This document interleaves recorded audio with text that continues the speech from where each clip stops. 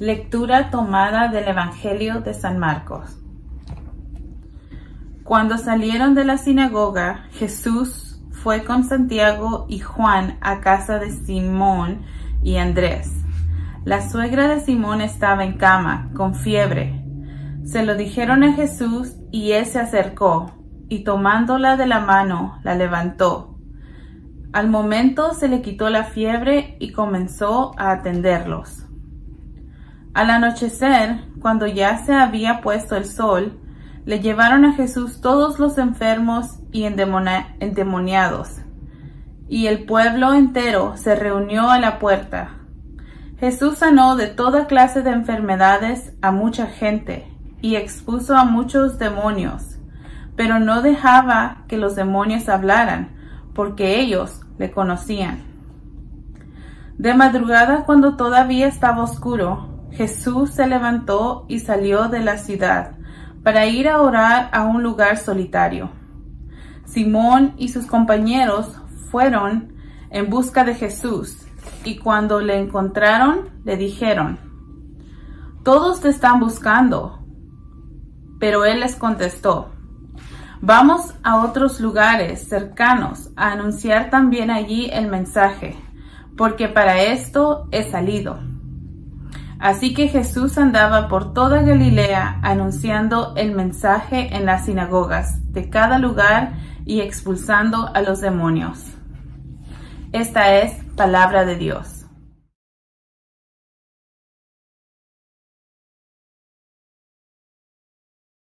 En el nombre de Dios, el Padre y el Hijo y el Espíritu Santo. Amén. Hay muchas cosas que recordaré sobre mi hermana Jody, pero hoy me destacan algunos recuerdos en particular, como el hecho que ella era Miss o la señorita Hemet en 1965, la ciudad donde nosotros crecíamos. O el momento en que ella y su amiga tuvieron un almuerzo privado con Elvis Presley en una pequeña cafetería mientras que él estaba haciendo su película Kid Galahad en Idlewild. Y recordaré con cariño cómo le encantaba cantar himnos en el pequeño coro de su iglesia, y también cómo ella le gustaría hornear postres para cada ocasión familiar. De hecho, eso siempre sería lo primero que ella anunciaría al llegar a algún evento familiar. Hola, yo traje brownies, o hola, hoy hice un pastel de manzana. Hornear para familiares y amigos era una gran parte de su identidad.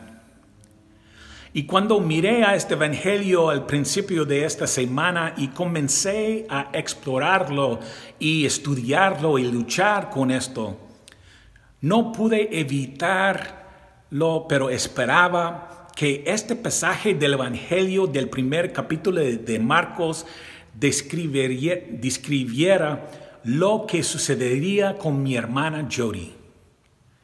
Durante unos 7 o 11 días, mi hermana Jody permanecía en cama en la unidad de cuidados intensivos del Hospital Loma Linda en Murrieta.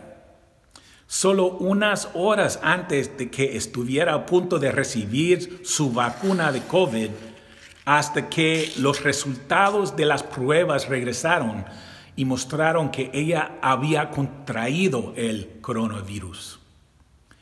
Al principio no tenía muchos síntomas, y aunque ciertamente estábamos preocupados de que hubiera probado positivo, durante ese primer día todavía no podíamos imaginar que tan rápido cambiaría la situación, incluso con nuestra profunda conciencia de todo el trauma y la tragedia que está provocando este virus. El pasado jueves por la noche, hace 3 días, recibimos una llamada de su médico del hospital que nos dijo que la condición de Jody era muy grave. Mi hermano le preguntó directamente al médico De los muchos pacientes que usted había tratado y que se encontraban en una situación similar a la de mi hermana, ¿cuántos habían sobrevivido? Y el médico respondió, 0. En ese momento, la familia se unió y tomó la angustiosa decisión de dejar de lado nuestra esperanza a cambio por misericordia y compasión y para librarla de los lazos de esta vida. 30 minutos después de que tomamos esa decisión, ella había muerto. Mi hermana Jody creía profundamente en Jesús y yo había deseado que Jesús la encontrara ella en ese hospital, la tomara de la mano y la levantara. Levantarla a la salud física, levantarla para reunirse físicamente con su familia y amigos, levantarla para que pueda volver a hornear esos deliciosos postres otra vez. Pero este evangelio de hoy de San Marcos, con esa interpretación particular y tradicional, no estaba destinado a mi hermana. Y debido a eso yo veo obligado a encontrar otros niveles de significado en este pasaje. En el evangelio de hoy todavía estamos cerca del comienzo de Marcos. Y al igual que todo evangelio de Marcos, las cosas se sienten aquí también como si están avanzando rápidamente. Hoy sigue el pasaje de la semana pasada donde Jesús expulsó al demonio del hombre en la sinagoga. Y ahora él está en la casa de Simón y Andrés, donde la suegra de Simón está enferma de fiebre. Y como muchos saben ahora muy bien estos días, la fiebre no siempre es algo necesariamente pequeño. De hecho, ese parece ser uno de los síntomas principales que la mayoría de las personas afectadas con el COVID comparten. Jesús entra en la casa y le dicen a él que ella está enferma. Hay una sensación de urgencia. Estuvo postrado en la cama, acostada, tal vez al borde de la muerte. Y Jesús se mueve rápidamente con decisión, determinación. Oye que está enferma, se acerca a ella, la toma de la mano y la levanta, dice la Escritura. La palabra griega aquí, egeren, es en realidad traducida un poco diferente. La Biblia griega interlineal traduce egeren como despertar o excitar o animar. Me gusta más esa traducción. Jesús la despertó, la excitó, la animó. Jesús no solo la levanta gentilmente y tiernamente, la despierta, la perturba y altera su condición actual, la empuja y sacude, la agita y la molesta hasta que sus ojos comienzan a abrir y parpadear y la luz y los sonidos comienzan a enfocarse y el nuevo día con todos sus desafíos y oportunidades a la vez comienza a llenar su conciencia. Jesús tomó su mano y la despertó.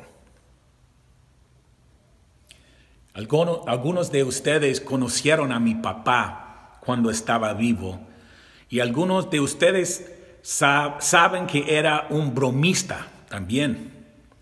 Una de las cosas que le encantaba hacer cuando crecíamos incluyó las ollas y sartenes. Siempre cuando nuestros amigos venían a pasar la noche en nuestra casa, mi papá se colaba en la habitación donde dormíamos cargando ollas y sartenes. Sostenía las ollas y sartenes sobre las cabezas de mis amigos hasta que ese momento dormían profundamente en el suelo y él comenzaba a golpearlos con fuerza. No tanto como un despertador, sino más como una celebración musical, de algún modo dándote la bienvenida a la casa, más un anuncio de que el desayuno estaba listo y que estaba ansioso por expresar y encarnar hospitalidad a todos. Pues así que levántate ahorita. Y tal vez sea mi padre maravillosamente loco quien está reflejando a Jesús hoy. Como mi padre con sus ollas y sartenes, Jesús nos despierta. Cuando estamos en el suelo acostados, enfermos, abrumados con quién sabe, depresión, adicción, miedo, ansiedad, vergüenza, angustia, si sea cuando estamos enfermos, Jesús viene. Si sea cuando estamos deprimidos, Jesús nos alcanza y comienza a golpear ollas y sartenes. Levántate, Jesús, le dice a la suegra de Pedro. ¿Qué estás haciendo en la cama? No permites que tu situación, tu condición, tu historia, lo que sea, no permitas que eso te detenga. Vamos, levántate, estamos en una misión, te necesitamos, yo te necesito. La implora Jesús a ella. Tienes un papel importante que desempeñar aquí. La suegra de Simón Pedro se levantó de su condición y comenzó a servir. Otra palabra interesante en el griego, inmediatamente después de haber sido despertada de su enfermedad, ella entra en modo de hospitalidad, modo de servicio. Y se usa aquí el verbo diaconeo en griego, la palabra en griega para servir. Y es el mismo verbo que Jesús sí mismo usa para describir la esencia de su propio ministerio en Marcos capítulo 10. Vine, dijo Jesús, para servir, no para ser servido. De eso se trataba completamente el ministerio y la vida de Jesús. La suegra de Simón Pedro, pues, no es simplemente un modelo de mujer sin poder, limitada por la costumbre y la tradición aquí, para quien servir a los hombres es toda su vida. Más bien, ella es la primera persona en que el Evangelio de Marcos que ejemplifica el verdadero discipulado. Ella es la primera en poner en práctica la visión revolucionaria de Jesús del liderazgo a través del servicio, y con el debido respeto a nuestro patrón, a San Esteban, es el trabajo de la suegra de Pedro, el que describe con la obra griega diaconeo. Ella es la primera diácona en el movimiento Jesús, no Esteban. Y para que ustedes sepan, serán las mujeres las mujeres serán descritas más adelante en el capítulo 15 de San Marcos por haber servido bien a Jesús. Después de que Jesús fue crucificado, Marcos escribe: también había ahí mujeres, entre ellas estaban María Magdalena y María, la madre de Santiago el menor, y de José y Salomé. Estas mujeres solían seguir a Jesús y sirvieron con él cuando él estaba en Galilea. Allí es esa palabra griega otra vez, diaconeo. Y había muchas otras mujeres, dijo Marcos, que habían subido con Jesús a Jerusalén. Ninguno de los otros discípulos hombres, ninguno de los 12, ahora las 11, solo las mujeres. Entonces, ¿qué hacemos con todo esto? Bueno, por tanto que yo hubiera querido y esperado que mi hermana Jody pudiera ser la suegra de Pedro en esta historia, tal como se interpreta tradicionalmente. También veo más claramente ahora y oigo más claramente ahora que Jesús pudo curar a muchos de los enfermos aquí hoy que llevaron a Él, pero desafortunadamente no todos. Entonces, ¿qué puedo sacar del Evangelio de hoy? Bueno, creo que la suegra de Pedro nos representa a todos nosotros. Yo creo que esta historia habla de cómo Jesús entra en nuestras vidas, si sea a través de nuestros seres queridos, un amigo o una situación, si sea a través de las escrituras o una película o una hermosa canción, si sea durante una crisis de profunda gratitud o por medio del Espíritu Santo de Dios. Jesús entra en nuestras vidas y nos despierta a nosotros, nos conmueve, nos trastorna, nos da energía y nos envalentona. Con ollas y sartenes o lo que sea necesario, Jesús nos despierta, no solo por el simple hecho de estar despierto y saludable, sino para servir, alegrar, nutrir, apoyar, liderar, para fortalecernos a nosotros mismos y a los demás, para desempeñar un papel, para hacer nuestra parte, para ayudar a Jesús a cambiar este mundo loco y hacerlo un poquito mejor para todos nosotros. Amén.